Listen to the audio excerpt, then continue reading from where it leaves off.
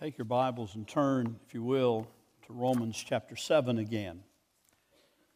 Come to Romans chapter 7, verses 14 through 20 today. As we looked last week at, and the few weeks prior to the earlier part of this chapter, and saw how the Apostle Paul is talking about the role of the law and what the law has done and how the law it points us to the gospel, it points us to Christ, but it cannot save us. It cannot do a work of grace within us. It merely shows us our real need. And up until through verse 13, the Apostle Paul has been speaking pretty much in the past tense. This is what the law has done. This is what the law can do. And then he comes to this passage starting in verse 14, and he shifts totally to the present tense. It's like he was talking about what the law was to me and what the law showed me, but now he says, this is what is happening in my life right now, in the current time, at this very moment, as he experiences this in his Christian life. Now a lot of people have doubted that. I kind of gave away my main thesis here at the very beginning. I believe this is Paul as a believer, as a mature believer, as one who is in Christ and growing in Christ, as one who is the apostle writing the letter. But that has not been an uncontroversial discussion through the years. As a matter of fact, some have said various things about it. But if we don't realize something here, we'll miss the whole point, I think, of the second half of the seventh chapter. And that is that it's important to realize that the Apostle Paul, up to this point, has primarily been concerning himself with helping us understand the whole concept, the whole doctrine of justification by faith alone. Justification, being made right with God, being put right with God in a right relationship with God. Justification has been his focus as he's talked about the depth of sin and the breadth of sin and all that's going on. And now he's moving in from justification, although that is still the foundation and that is still vitally important that we understand it. The Apostle Paul is now moving into what we call sanctification, the walk of the Christian, the development of the Christian life. And ultimately, he's going to point us to glorification. We get into chapter 8, he's going to talk about what glorification is all about, what it means to not just be justified, made right with God, not just to be being sanctified, that is growing in our faith with Christ, but also what it means to be glorified in the presence of God for all eternity. And be there without any concept or any perception or any reality of sin whatsoever. There'll be no penalty for sin, there'll be no power of sin, and there'll even be no presence of sin when we get to that glorified state that he's going to point us to and talk about later on in this particular book. But today his thoughts are on sanctification. Today his thoughts are on what is taking place in the believer's life. Now let me read this, and we'll talk about some of the ways it's been looked at and try to analyze exactly why I come to the conclusion that I come to. Beginning in verse 14, chapter 7, the Apostle Paul says, "For we know that the law is spiritual, but I am of the flesh, sold under sin. For I do not understand my own actions. For I do not do what I want, but I do the very thing that I hate. Now, if I do what I do not want, I agree with the law that it is good. So now it is no longer I who do it, but sin that dwells within me. For I know that nothing good dwells in me, that is, in my flesh. For I have the desire to do what is right, but not the ability to carry it out. For I do not do the good I want, but the evil that I do not want is what I keep on doing. Now, if I do what I do not want, it is no longer I who do it, but sin that dwells within me. So I find it to be a law that when I want to do right, evil lies close at hand. For I delight in the law of God in my inner being, but I see in my members another law, waging war against the law of my mind and making me captive to the law of sin that dwells in my members, in the flesh.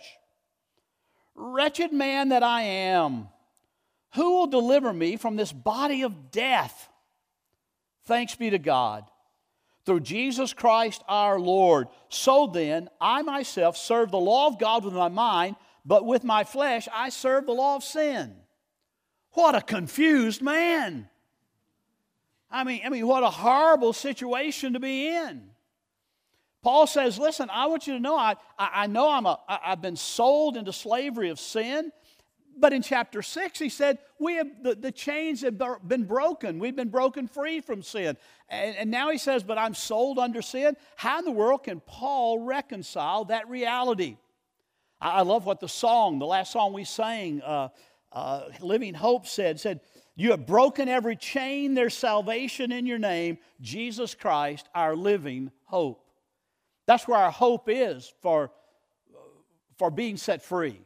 That's where our hope is for coming to this understanding of we are in Christ, and in Christ we have security, and in Christ we have His power, and in Christ we have His hope, but at the same time still struggling with that old sin principle, that old sin that Paul says dwells within us.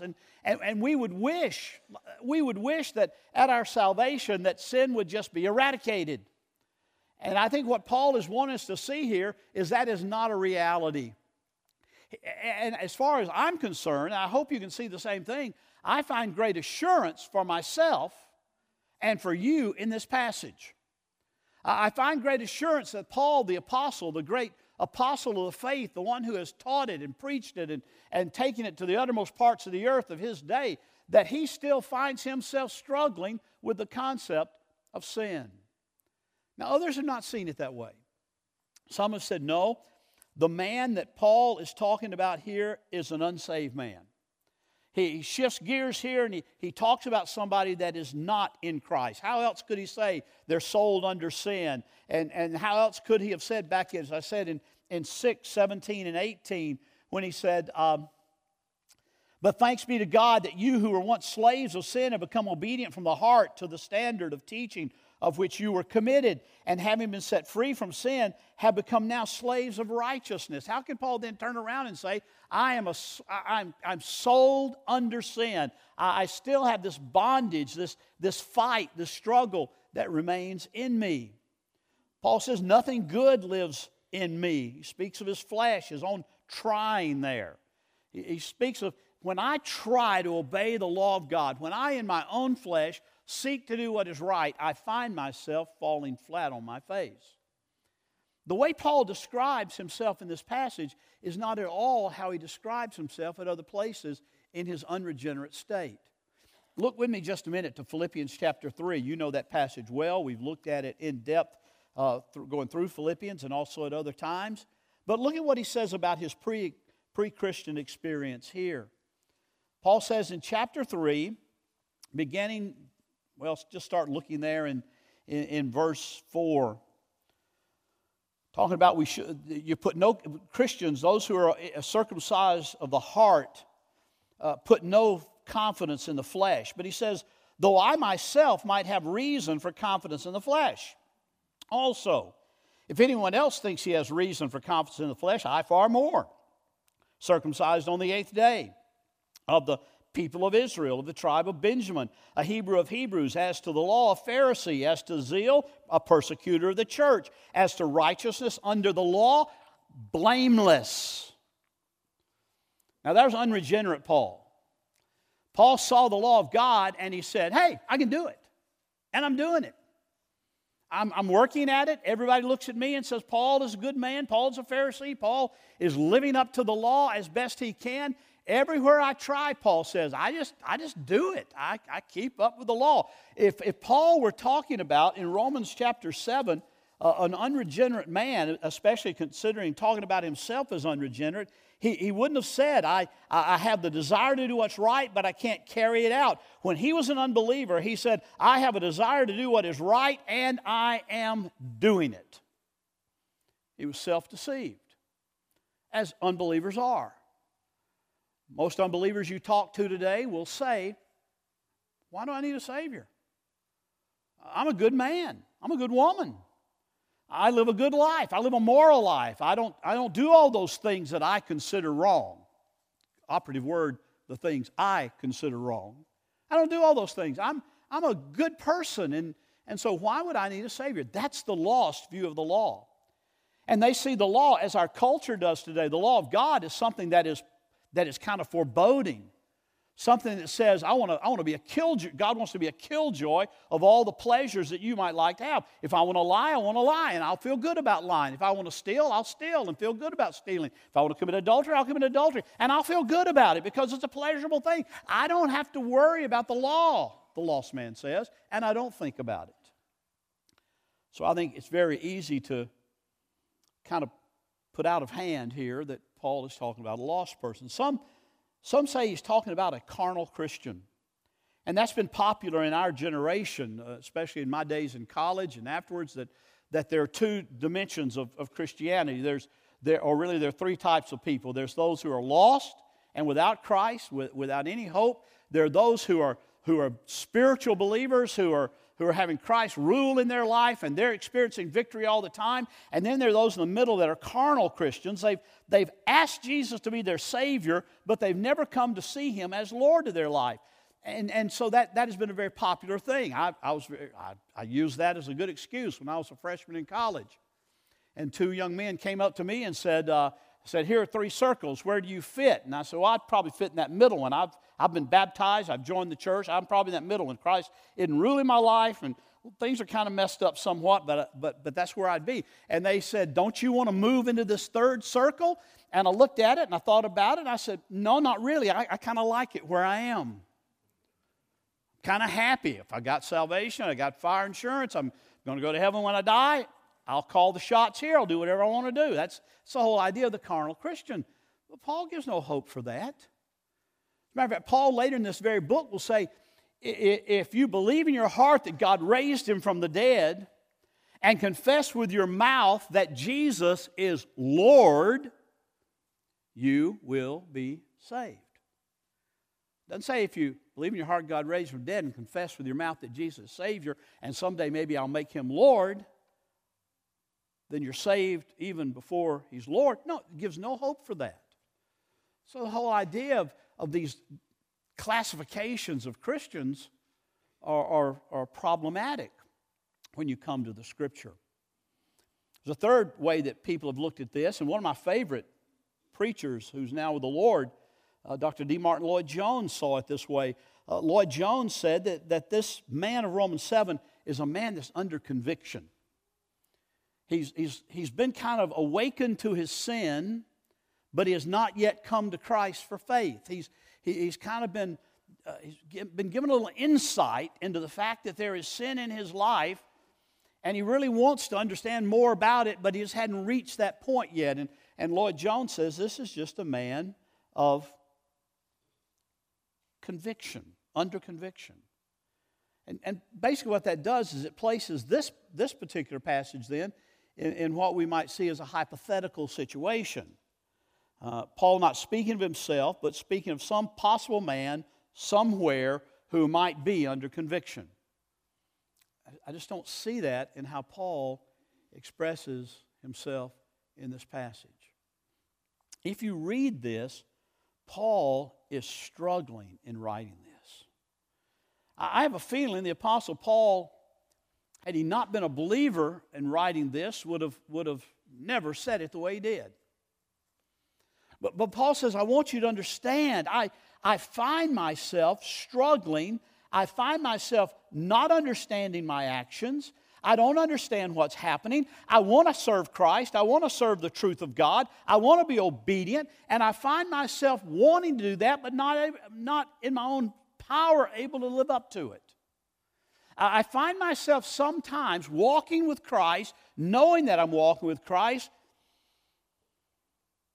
but then stumbling, if you will.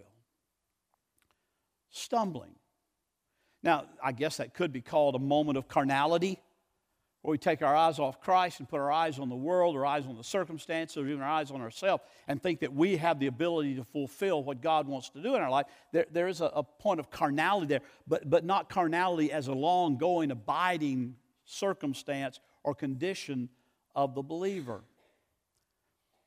Paul says, I really want to obey Christ fully. But I find myself not doing it. Now you may all be perfect. I don't know. No, I do know, but you may think you're perfect. And you may say, well, Bill, I never have any struggle like that. I don't have any struggle when I fall into sin. I just say, no big deal, and I get back up and I go on and do as best I can. And you might say, well, Bill, I don't really worry about whether I do what's right or don't do what's right, whether I'm doing what's wrong, or I just don't think about those things. Then I worry about your soul. Because it's only a believer, only a person that is in Christ Jesus, that will struggle with these matters. That's all. An unbeliever will be happy in his or her sin. A person who's dependent on carnality will be, like I was as a college student, happy to be carnal and live in a deluded state that somehow, some way, even though I live life for myself as Lord of my own life, doing what I want to do, somehow God's going to owe me something when it comes to the end. I mean, that's the way it is in a lot of people's lives. But it gives me great hope. It gives me great assurance, if you will, that perhaps the greatest pioneer of the Christian faith,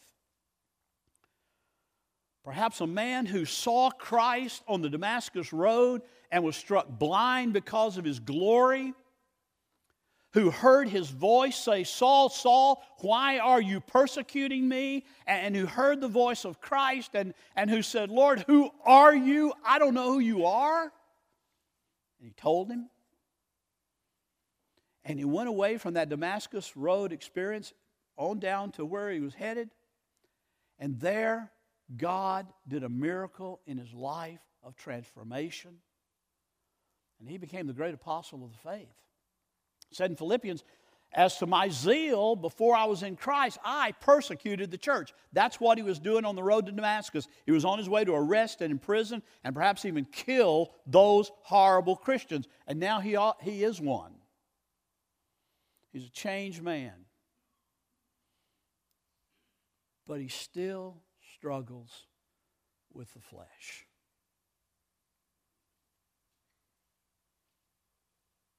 He's the apostle that gave us the biggest part of God's revelation to you and me, God's word to you and me in the New Testament. He's the man that God used to tell us that we were lost in our trespasses and sins. We were dead in our trespasses and sin, but God, through His grace, made us alive in Christ Jesus. See, Paul is the apostle of hope beyond hope, if you will.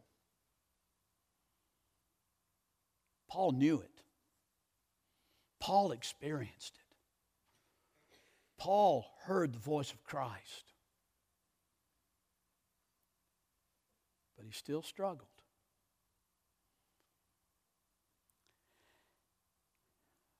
I find great hope in the fact that a believer is not one who is satisfied in themselves. I find great hope that the believer is one who is growing in their sanctification and who is seeing that there is sin that will still invade their life.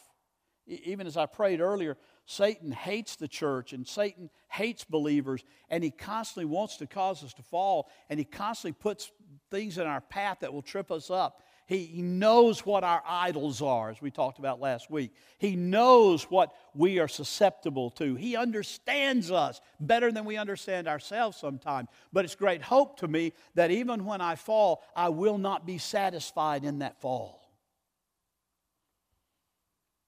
I will not be pleased in it. I will not find joy in it. That's why I wanted you to hear David's prayer in Psalm 51 this morning in our responsive reading. I want you to hear the depth of that prayer when he cried out to God. Did you notice, this is written after his fall with Bathsheba. This is written after Nathan the prophet points his bony finger in his face and says, you are the one, you're the sinner that I'm talking about. And David cries out to God, oh God, restore to me the joy of your salvation. Restore to me the joy that I knew before this horrendous sin of adultery and murder and laziness and a ton of other things you can throw in there with David. Lord, restore to me the joy that I know with you. That's what the Apostle Paul was talking about, as I mentioned in my pastoral prayer this morning. This idea of leaving, when Jesus wrote to them through John in Revelation, in the letters to the churches, he said, you have forgotten your first love. I don't think he was saying the church at Ephesus was lost. I think he was saying you've gotten confused. You've looked at your idols. You've fallen in love with other things. You've let things eclipse me in your lives. You've let things block me out. And now I'm calling you, repent and return to your first love. You don't need to be saved again. It's not that you got saved, you lost it. You got saved again, you lost it in this horrible circle of repentance and salvation and lostness in a person's life. Not that at all. Not at all. Lord, restore to me the joy of your salvation. Not the joy of my salvation. Do you notice that little slight emphasis there? It's not my salvation. It's not something I earned. It's not something I got by myself. Lord, restore to me the joy of your salvation in my life. If your joy is gone, you need to ask, where's my first love? If your joy is gone, you ought to ask, what have I allowed to become more important in my life than Jesus Christ is? What have I allowed to become more important in my life than the glory of God? Because therein lies the idol that is stripping your joy, stripping your peace, stripping your ability to see life as the Apostle Paul does. Now I love how, some people say, well, in chapter 7, he's in this horrible state of defeat. In chapter 8, he's going to hit victory and all's going to be better. I think Paul would tell you, if he were here to speak to you today, that this was not one time in my life. This was a constant struggle because Satan hated my obedience to God. And he hates your obedience to God in the same way. But Paul says there at the end, he said, wretched man that I am. Now, I'm nothing in myself. Who will deliver me from this body of death? Thanks be to God through Jesus Christ our Lord. Paul simply says, there is the answer. There's where you find the joy again. In Christ Jesus. Not in yourself, not in your good deeds, not in what you can do, but in Him. I love how J.I. Packer put it looking at this passage. He summarized these verses this way. He said, alive in Christ, Paul's heart delights in the law, and he wants to do what is good and right and thus keep it perfectly. But he finds that he cannot achieve the total compliance at which he aims. Listen, that's where sanctification comes in, folks. We set our goal, we set our mind, we set our hearts on, Lord, I want to be perfect. Scripture says, Peter says, quoting the Old Testament, he says, God says, be holy even as I am holy. Well, that's my goal. I want to be holy just like God is holy. Guess what? I'm not. Neither are you. But that's my desire. It's my desire above everything else. So Packer says he finds himself, he just can't have total compliance with that which he aims. Whenever he measures what he has done, he finds he's fallen short. From this he perceives that the anti-God urge called sin, though dethroned in his heart, still dwells in his own flawed, damaged nature. Thus, the Christian's moral experience. For Paul would not be telling us this, Packer says, just to earn theological points, if he did not think it was typical. The Christian's moral experience is that his reach persistently exceeds his grasp, and that his desire for perfection is frustrated by the discomposing and distracting energies of indwelling sin. Stating this sad fact about himself renews Paul's distress at it, and the cry of verses 24 and 25, who can deliver me from this body of death? Then at once he answers his own question. Thanks be to God through Jesus Christ, our Lord. Through Jesus Christ, our Lord. Hacker says he struggles, he gets distressed that he doesn't do what God has called him to do, or he does what God has told him not to do. He finds himself in that distressed state. And what does he do? Does he go into depression and, oh, woe is me, and I just feel really bad that I've done that? No, he says, who can deliver me? I'll tell you who can deliver me. Jesus Christ. He's the only one. It's his indwelling. It's his power. It's his living within me. And giving me that sanctifying day-by-day walk where it may be up and then down, a lot like our weather lately. It may get really cold, and then it gets hot again. Wrong way, cold, then hot again. And that may be the way our walk is on this earth, because Satan hates you being obedient to God. He really does. There's another phrase in that song we sang, Living Hope. We won't sing it every Sunday, but I almost would. Because it gets to that phrase, then came the morning. Then came the morning that sealed the promise. What was the promise? The promise of eternal life, the promise of forgiveness, the promise of justification, the promise of sanctification, the promise of ultimate glorification. Then came the morning that sealed the promise. What morning was that? Your buried body began to breathe.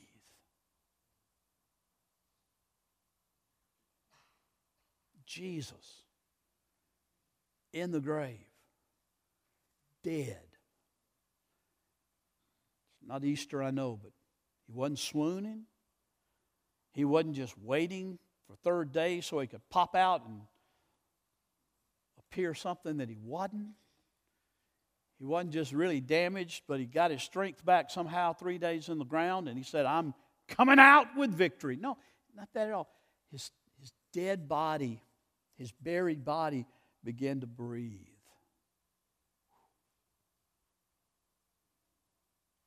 That was the morning that sealed the promise, folks. The promise of the cross is empty without the resurrection. The promise of us walking in Christ, living in Christ, having our sins forgiven, and the struggle being real, but fighting against it by His Holy Spirit working in us, not in our own strength, that promise was sealed in His resurrection. That we are in Christ. Paul will later say to the Colossians, he'll say, you are in Christ. And that's the hope of your glory. It's the hope of glory. Hope is not your ability to obey. Hope is that you are in Christ. And if you are in Christ, you are secure. No matter what comes your way, no matter how far and how hard the enemy fights against you, your security, when you fall, to be picked up by the living and loving God is where your hope lies. Amen. Christians and churches can be a mess when they take their eyes off that hope, that only hope, that living hope that is the Lord Jesus Christ. Listen, Paul is saying here, sin is still a very real factor in this world and in lives, believer and unbeliever alike. If you're here this morning, you say, well, I don't feel any problem with sin. I don't feel any need for a Savior. Then I pray for you that His Holy Spirit will bring about conviction in your life to see that, yes, you are a sinner, you are in rebellion against God, and God, I pray that He will do a work by His Holy Spirit of showing you His grace. Maybe you're here this morning, you say, well, man, I've just beat myself up because, I did something that I know I shouldn't have done, or I didn't do something I know I should have done, and I find myself struggling over that. You're just beating yourself up. Paul says, who's going to deliver you from that self-imposed beatdown? No one can do it but the Lord Jesus Christ. He is the only living hope. He is the only one who gives life. He calls us to Himself. He does a work in us. As Paul said in Ephesians chapter 2, we were dead in our trespasses and sin, but praise be to God, He made us alive in Him. His work. And I invite you to that one this morning, Jesus Christ, if you don't know Him. Not to me, not to a church, not to a denomination, not to an organization. I invite you to one thing, to Christ. Because I can't give you any hope apart from Christ. The church can't give you any hope in and of itself. It's all about Jesus Christ, who is our living hope. Yeah, you're going to struggle. If you don't struggle, I worry about you. Never fails it when someone comes in to talk to me in my office and said, Bill, I'm worried, I'm scared, I'm struggling, I've got sin in my life and I don't like it. I really want to be obedient to Christ and I just don't know what to do. I just say, thanks be to God. You're struggling. Unbelievers don't struggle. Believers do. But I don't like to struggle, and I don't either. I'd rather God just make me perfect right now. Yeah, me too. Never promise that until we see Him face to face. Let's pray.